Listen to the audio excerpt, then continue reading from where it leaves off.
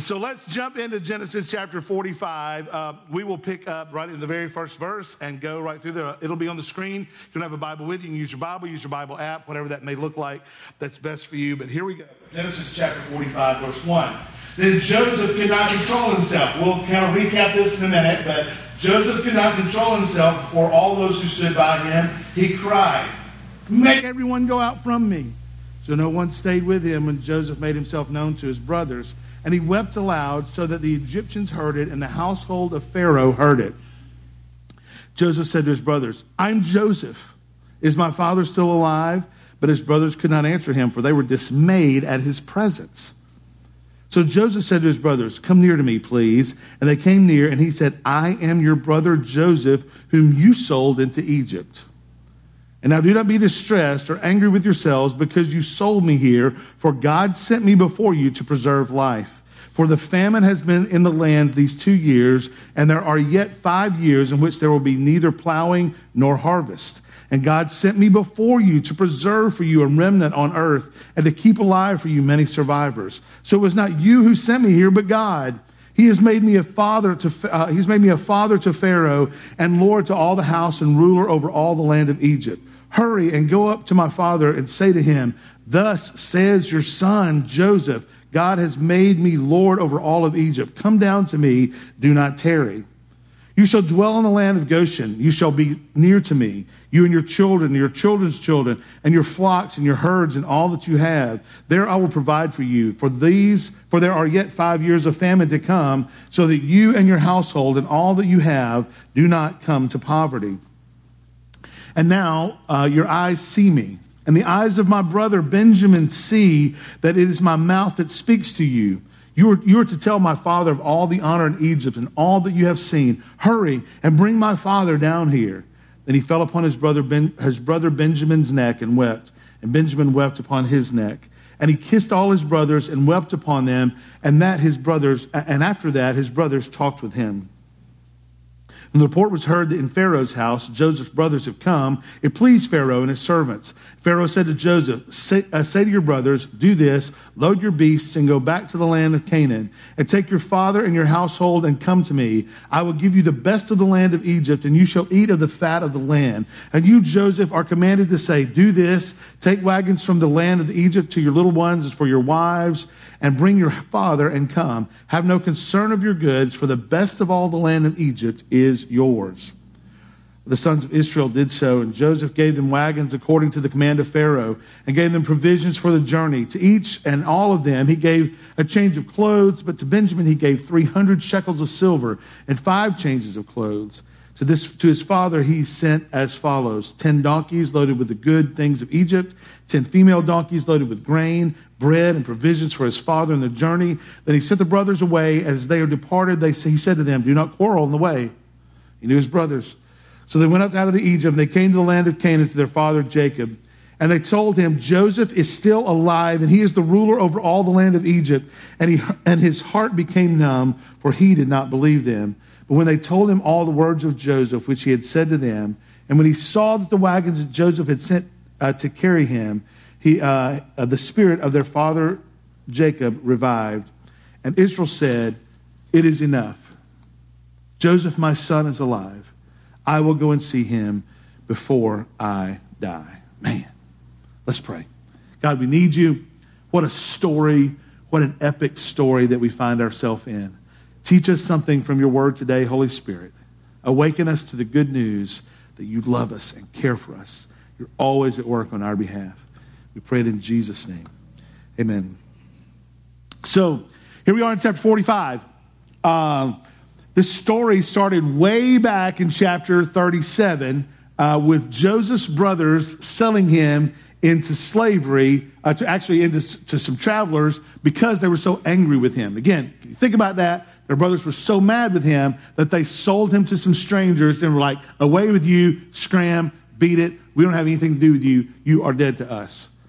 And so you go, if you're not familiar with the story, you go, well, what happened? Well, this is kind of how it all kind of transpired. I'll kind of wrap it up for you in just a couple of minutes. So Joseph wore quite the flamboyant coat, not necessarily one suited for working in the field. Remember, we had a picture of it. And so this was not suited for taking care of any animals or working in the fields, but Joseph had this amazing coat that he wore, and the brothers didn't like him for numerous reasons, and it went on. First, Joseph had a dream, and his first dream was about these sheaves of wheat. He told them, hey, brothers, I had this dream, and these sheaves of wheat, and my sheaf of wheat, like, stood up in the middle of the field, and then all of your sheaves of wheat, like, bowed down and worshiped my sheaf of wheat. And he's like, their brother's like, what? What are you talking about? And then he said, but not only that, I had another dream that even the moon and the stars bowed down to me, and they were worshiping me along with you. And so it incensed the brothers. I mean, they were angry about his dreams. Not only that Joseph didn't come and do the things that they did, and he wore this thing, and he had these dreams about them. They were just incensed about it. And so they planned to kill their brother. But Reuben kind of talked him off the ledge and said, no, let's don't kill him. Let's sell him instead of killing him. And so sure enough, that's what they did. They sold him. And so the brothers took his pimp jacket and threw some blood on it and took it back to their father and said, oh no, father, some wild animal has killed Joseph and has eaten him. And this is all that we have left is this crazy jacket that he wore. But look, it's got blood all over it. And some animal has eaten him and he's gone. And so from that point forward, Jacob, their father, was grief-stricken. And he was just torn to pieces because his son was dead. He can imagine the story about some wild animal just eating him alive and tearing him from limb to limb. Well, on the other side of that story, the story goes on, and it was kind of an emotional roller coaster with Joseph's saga, beginning from his interactions with him being thrown into prison. He dealt with Potiphar's wife. He interpreted dreams while he was in prison. He ended up becoming Pharaoh's right-hand man after he interpreted not only one, but more dreams for Pharaoh. And now he was presiding over the worldwide pandemic, which was not the coronavirus, but it was actually a famine in that day. And so he presided over the whole famine and getting food literally to the entire world. And now he had come to where he was actually seeing his brothers come to him and ask for food and ask for help. And he was trying at best, his best, to conceal his excitement because his actual brothers were there with him. He couldn't believe that after all these years, 22 years, that his brothers were there asking him for help. Which brings us to chapter 45, and that's where we are in today's text. So before we jump into talking about that, whenever you go to the airport, are you people watchers? I like people watch wherever I go, right? I'm always, if you're somewhere and I'm there too, just know that I'm watching you. And what are they going to do now? How are they going to handle this?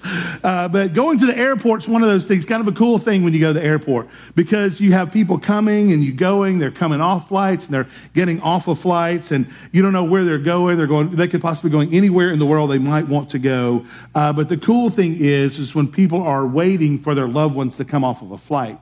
And so they're just waiting, and you watch them, and they're just kind of looking around. They're like, where are they? Where are they? I mean, they could be looking for the president, for all you know, because there's so much anticipation built up. And they're like, I can't wait to see him. They're like looking over people and doing this kind of thing. And finally, when they see somebody, it's literally like they see the President of the United States. They're so overjoyed to see their loved ones, right? You've seen that happen in airports, right? And kids are some of the greatest there. They're like almost like a halfback behind the line of scrimmage looking for a hole to run through, and they find the hole and they like run to their parents or their loved ones or whoever it is, but they're so excited about seeing someone. It's really a joy to watch. It's really the joy of relationships that kind of come to fruition there in an airport.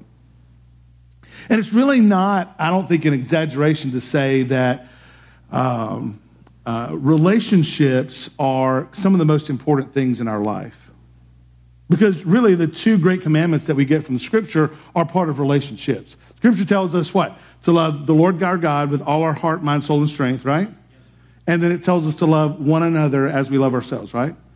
And so that's the two great relationships. Love God, love one another, that we see told to us in the Scriptures. And whenever those relationships get broken, we know that it's not pleasing to God. It's not pleasing to God to have broken relationships, obviously, with him. If we're we're in the middle of our sin and we're indulging ourselves in our sin and we are outside the God seemingly will for our life, or if you're here and you're outside the household of faith, no, God is calling you to repentance. God is calling you to himself. God wills that you would desire for you to come to know him, even today. And he wouldn't desire for us to be in broken relationships with one another. If you're in a broken relationship with a brother, sister, sibling, somebody in your family, that's not God's desire for your family. It's not God's desire for your familial relationships to be broken. And for some of us, for those of us who are in the household of faith, part of that calling is for repentance. We should be the chief repenters in our families. You as a Christian should be the chief repenter in your family. You're like, you don't know what my brother did. You don't know what my family's done to me. I get it, man. Trust me, I get it. I have to fight those same battles myself sometimes. But he calls us to be the chief repenters, for us to bring those familial relationships back into good standing. And so I want to encourage you, even on Father's Day. Maybe you don't have a great relationship with your father. Maybe today's the day you go and try to mend that relationship. Maybe it's not your father. Maybe it's somebody else in your family.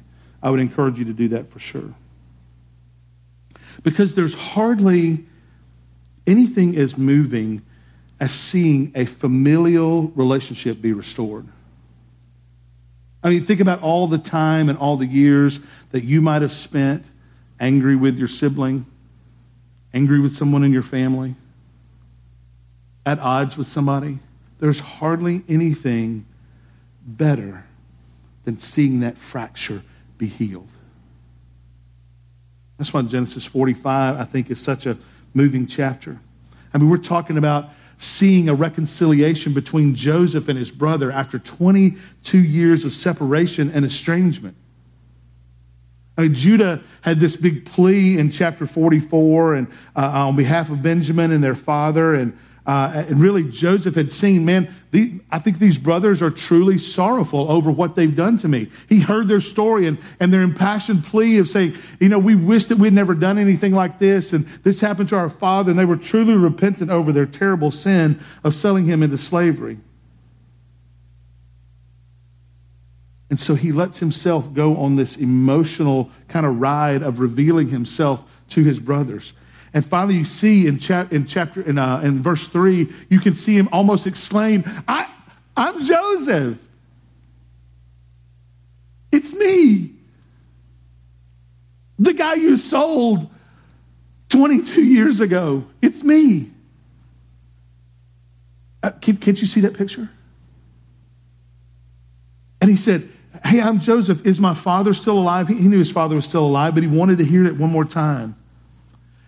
And so can you imagine the brothers, though? Whenever Joseph says, I'm Joseph, kind of the whole, what are we supposed to do with this now? This guy that's in charge of feeding the world is the guy that we sold to travelers and told our father, this is the guy that's second only to Pharaoh in the entire world is our brother.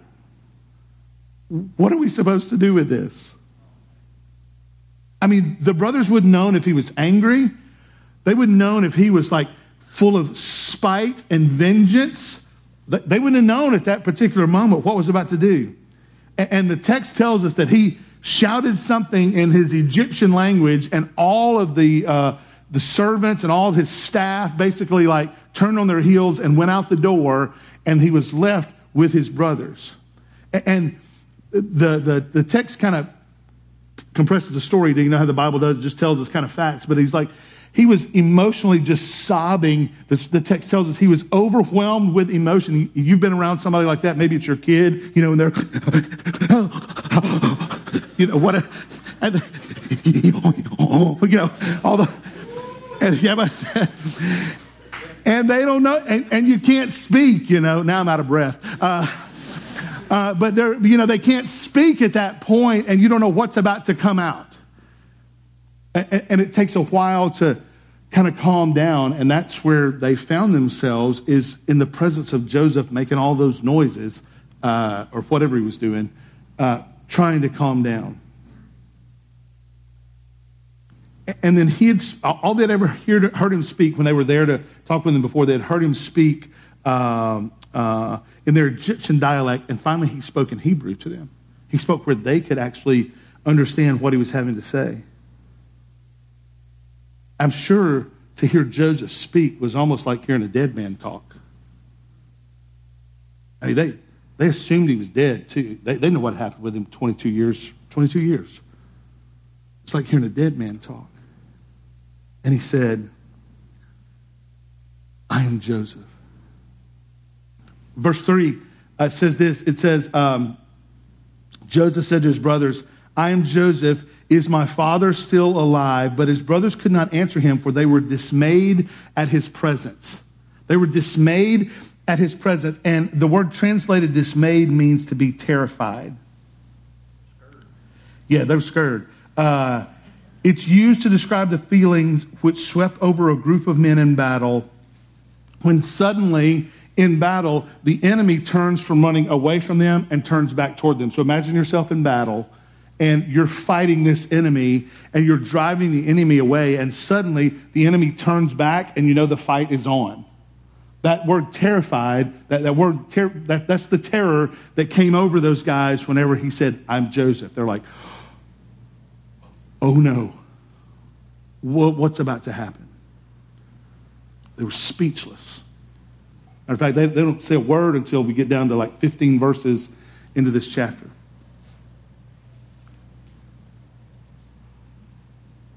And then Joseph says a few things. And as far as they could tell from what Joseph said, he wasn't angry or bitter at all.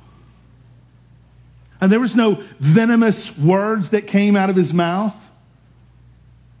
All their fears, they were kind of almost, I can imagine them kind of cowering down from Joseph at the time. But the words that he spoke weren't words of anger. They weren't words of destruction. They weren't words of tearing apart or tearing them down. I mean, they would have probably expected him to say, you dudes have treated me like dirt, and for 22 years, I've been waiting to get you in this spot, and now you're going to get it. Not at all. That's not what he said. No hint of revenge. Instead, Joseph spoke kindly to them, showed every intention of treating them well. He promised to provide for them and their children through the coming years of the famine. He goes and he kisses not only Benjamin, who is his full brother, but he goes and kisses all the brothers. He's like, he was so happy to see these guys. And then finally they were able to talk. And who knows what they said? Who knows what the conversation was like? And so that's the story in a nutshell. And so we could conclude from this story, one thing we could conclude is this. You must learn to relate to God to every event in your life, whether good or seemingly bad. That's something we could take from this. Don't write that down. Or we could say this. You must submit to God's sovereignty in every event in your life. We could take that from this text, right? That's something that we could, and that's a truth. That's something that is a truth. And because in and of these things, they're not terrible things for us to consider, but they also miss the point of preaching and teaching through the Bible. These conclusions really turn the focus to you. They turn the focus to you, and if you're struggling in any of these areas, which most of us probably do, it's easy to hear a preacher in a situation like this to tell you to do this thing. Hey, submit yourself to God's sovereignty in every event in your life. And so that usually leads us to two types of different results in situations like this. Either you'll do better in these areas, or you'll do worse in these areas. Pretty simple, right? And the dual outcome from that is if I do better, then I feel better about myself.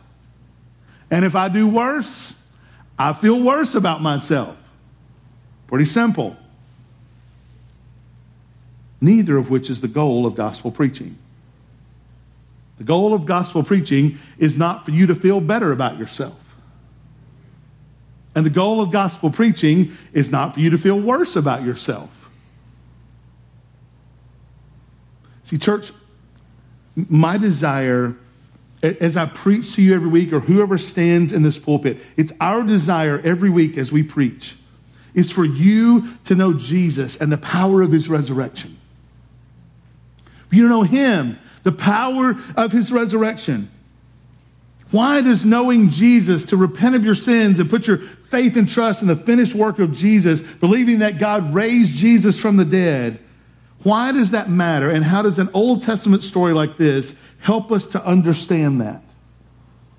That's what I want us to help understand as we go through this text today. Look with me again and how this text unplays. Then Joseph could not control himself before all those who stood by him. And so again, his brothers, he's finally revealed. Again, if you're catching up in the middle of the story, we're 45 chapters into Genesis and about 8 chapters into this story. But Joseph could not control himself before all those who stood by him, and he cried, "Make everyone go out from me." So no one stayed with him, and Joseph made himself known to his brothers. And he wept aloud so that the Egyptians heard it, and the household of Pharaoh heard it. And Joseph said to his brothers, "I am Joseph. Is my father still alive?" But his brothers could not answer him, for they were dismayed at his presence. So Joseph said to his brothers, "Come near to me, please." And they came near to him, and he said, "I am your brother Joseph, who you sold into slavery.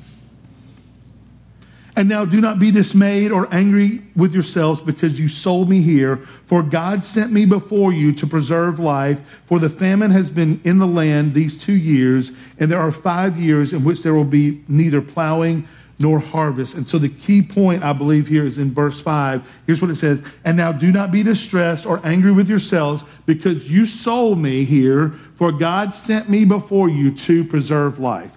Who was angry with Joseph? Here we go. Who was angry with Joseph? Yes, his brothers were angry with Joseph. Who sold Joseph? The brothers. Who faked Joseph's death? The brothers. Who was responsible for all this? Who was responsible for all this? If you say brothers, raise your hand. Y'all are so chickens. Who says God? Raise your hands. Y'all all chickens. Y'all ain't raising y'all's hand for nothing. I don't mean you're charismatic. We're just asking a question. God had a plan. God knew the events that he was orchestrating to achieve the salvation of Joseph's family. God knew the difficulty and the difficult steps that Joseph would have to endure to assure the salvation of his family. God sent Joseph into the clutches of death before he rescued him and raised him to achieve the salvation of his family and essentially the world. Does that sound familiar? John 3:16 says this. "For God so loved the world that he gave his only son, that whoever believes in him should not perish but have eternal life. For God did not send his son into the world to condemn the world, but so that the world might be saved through him." 2 Corinthians, Paul writes this. "For you know the grace of our Lord Jesus Christ, that even though he was rich, for your sake he became poor, so that you by his poverty might become rich." Somebody going in and enduring some things Jesus going in and enduring some things on our behalf, him becoming poor so that we might become rich. Him enduring all those things so that we might be saved, right?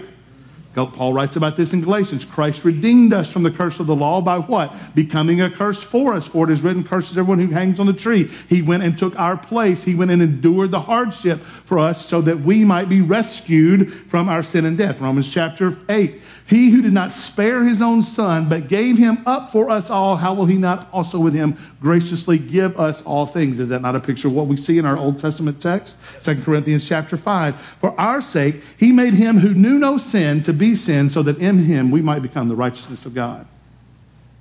Man, he took all our stuff, just like Joseph had to endure the hardships. so that his family might receive all the riches of Egypt. Jesus took our sin so that in him, he made him to be sin. So this is like 2 Corinthians 5:21. You ought to know this one. You ought to underline this one. If you ever get a tattoo, this ought to be your tattoo. Come on, that's funny. You're like, tattoos in church? I don't know. No, don't look at that. For our sake, for your sake, God made Jesus, who knew no sin, so that in Jesus we might become the righteousness of God. Amen. It's called the Great Exchange. Yes. The Great Exchange. And so here's another one of those verses that speaks of the monergistic way of God's salvation. That is salvation from the Lord. Monergistic means it's one way. That salvation is monergistic. That means it is one way. Salvation is from the Lord. That salvation is not about you doing something. Salvation is from the Lord. Amen? Can we agree with that? Look at verse 6. It says, for the famine has been in the land these 2 years. So there's been a famine 2 years, and there is yet 5 years in which there will be neither plowing nor harvest. So Joseph going to Egypt was from the Lord, right? Yeah. The famine was from the Lord, yes, sir. Right? Joseph's ascent was from the Lord. Right. Yep. Jacob's family being there was from the Lord. Come on, this is a pattern. And salvation is what? From the Lord, yes. It's all from the Lord. And so salvation is the same way. Salvation is of the Lord. What do you contribute to your salvation? Nothing. You contribute the same things these brothers contributed. Their sin and their need. Their sin and their need. How did the brothers end up in this situation? Through their sin, right, toward Joseph, their brother, and their need for food and to be alive. Their sin and their need drove them to where they were at this point. What do you contribute to your salvation? Your sin, which you need somebody in your behalf. You can't get to God on your own. You contribute your sin, and your need for salvation means that you can't save yourself. Listen, and you need to hear this. Everybody listen to me. You can't save yourself. God requires for you to be perfect. God is a God of perfection, and he requires perfection from you to be in relationship with him. Perfection. And y'all are terrible at that. We all are terrible at that. And so the only way for salvation to be, for us to receive that salvation is for God himself to come and live like you and me, to live in this world, to be tempted in every way just like you are, yet he does it without sin, to lay his life down. The scripture says, without the shedding of blood, there is no forgiveness of sins. It took the precious blood of Jesus to cover your sin debt. And then if Jesus was still dead, then none of this would make a difference. But the scripture says he is alive, God raised him from the dead, and he is ever interceding on mine and your behalf at the right hand of the Father. And so, to be saved, to be in relationship with God, you contribute your need and your sin, and the only way to meet that need is through Jesus. Amen. Through Jesus, through repenting and believing. We're going to get to that in just a few minutes. God supplies all the rest. God supplies the calling. Listen, you're not going to come to Jesus unless God calls you. But whenever you feel that tug in your heart, that inner voice within you going, I need to be saved. Man, clearly I need to know Jesus. That is the Spirit of God awakening you to the gospel. That is the Spirit of God saying, because you won't do that on your own. You know what gospel preaching does? Gospel preaching is that God uses this gospel preaching so that the Spirit of God chooses to awaken you to the gospel. God supplies the calling. God supplies the awakening. God supplies the regenerating, which means making your heart alive. God supplies the saving, and God supplies the keeping. Amen? Amen. That is true biblical doctrine. That's why we see it. God at work through the entire scriptures. Nothing in my hand I bring, simply to his cross I cling. This is why it's so critical in gospel teaching and gospel preaching that we don't turn rich texts like this into do better and try harder. This is not the way of salvation. This is not the way of sanctification. Yes, we put to death some things, but we do that in the power of the Holy Spirit. When the New Testament tells us to put off some things and put away some things and put to death some things, that happens because the Spirit of God lives in us and helps us put those things to death. We don't do those on our own. We can't do those on our own. It takes the Spirit of God living in us to put those things to death. Our text goes on to reinforce this teaching. Look what it says in verse 7. And God sent me before you. This is Joseph talking again. He said, God sent me before you to preserve for you a remnant on earth and to keep alive for you many survivors. Verse 8. So it was not you who sent me here. Look, Joseph said, hey, brothers, it's not you who sent me here, but God sent me here. He has made me a father to Pharaoh and lord to all his house and ruler over all the land of Egypt. Who sent Joseph? God sent him there. God sent Joseph. Why? He sent Joseph to preserve a remnant on the earth, to keep alive many survivors. And this too points us to Jesus, who was sent from God to preserve a remnant on the earth and to keep alive to God many survivors. Not all. Not everyone will come to Jesus, but many. Joseph reminds us again in verse 8 that it was God who sent him. He said it was God who had him go through all the trials. It was God who had him endure the hardship, and it was God who raised him up, much like Jesus does. John chapter 10, John writes this. It's not going to be on the screen, but you can just listen to what he said. Jesus said these things. Jesus again said to them, truly, truly, I say to you, I am the door of the sheep. And all who come before me are thieves and robbers, but the sheep did not listen to them. I am the door. If anyone enters by me, he will be saved and will go in and out and find pasture. The thief comes only to steal, kill, and destroy. I come that they may have life and have it abundantly. I am the good shepherd. The good shepherd lays down his life for the sheep.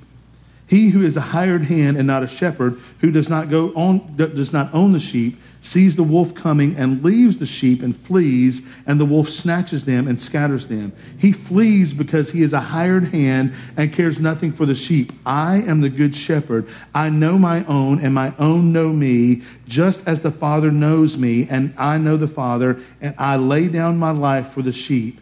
And I have other sheep that are not of this fold. I must bring them also, and they will listen to my voice, for there will be one flock and one shepherd. For this reason the Father loves me, because I lay down my life that I may take it up again. No one takes it from me, but I lay it down on my own accord. I have authority to lay it down. I have authority to take it up.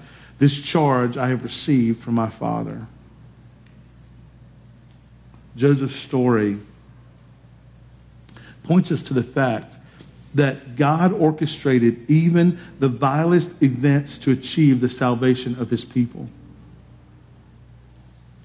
And remember the promise from Abraham. He said, I'm going to make a nation of many people. And all this points us to Jesus, who laid down his life even in the middle of the vilest of events to achieve the salvation of you and me. The story of Joseph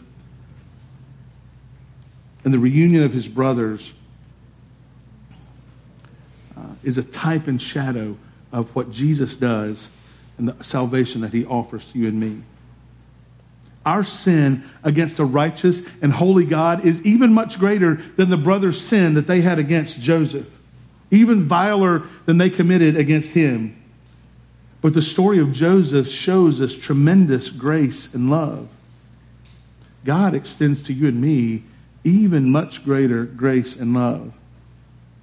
There was great sin against Joseph, but grace abounded all the more. Where your sin abounds, grace abounds all the more. Amen. Salvation came through Joseph to his brothers and to the world. Salvation comes through Jesus to you today. How does that happen, preacher? Maybe you're here and you're going, okay, I hear you. That salvation is needed. That salvation is from the Lord. And I think I need to be, right now, I think that I need to be saved. I think I need to become part of the family. I want God to do the same thing for me that he's done for you. I want God to go to rescue me and to save me. How does that happen? It happens in two ways. One, you repent of your sins, which means you confess your sins to God. You go, God, I'm sinned against you. I recognize that I sinned against you, and because of that, I deserve your wrath. I deserve your punishment. And so I just want to confess them to you. I want to repent for them. I want to turn away from my sin. I don't want to keep doing this. I want to follow you. I want to repent, and I want to believe the gospel.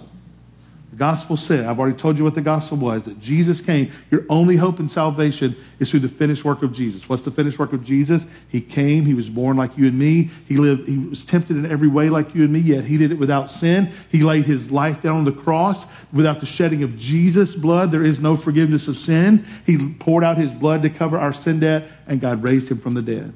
That's the gospel message. And we believe that that was done on our behalf, and that Jesus is now our king.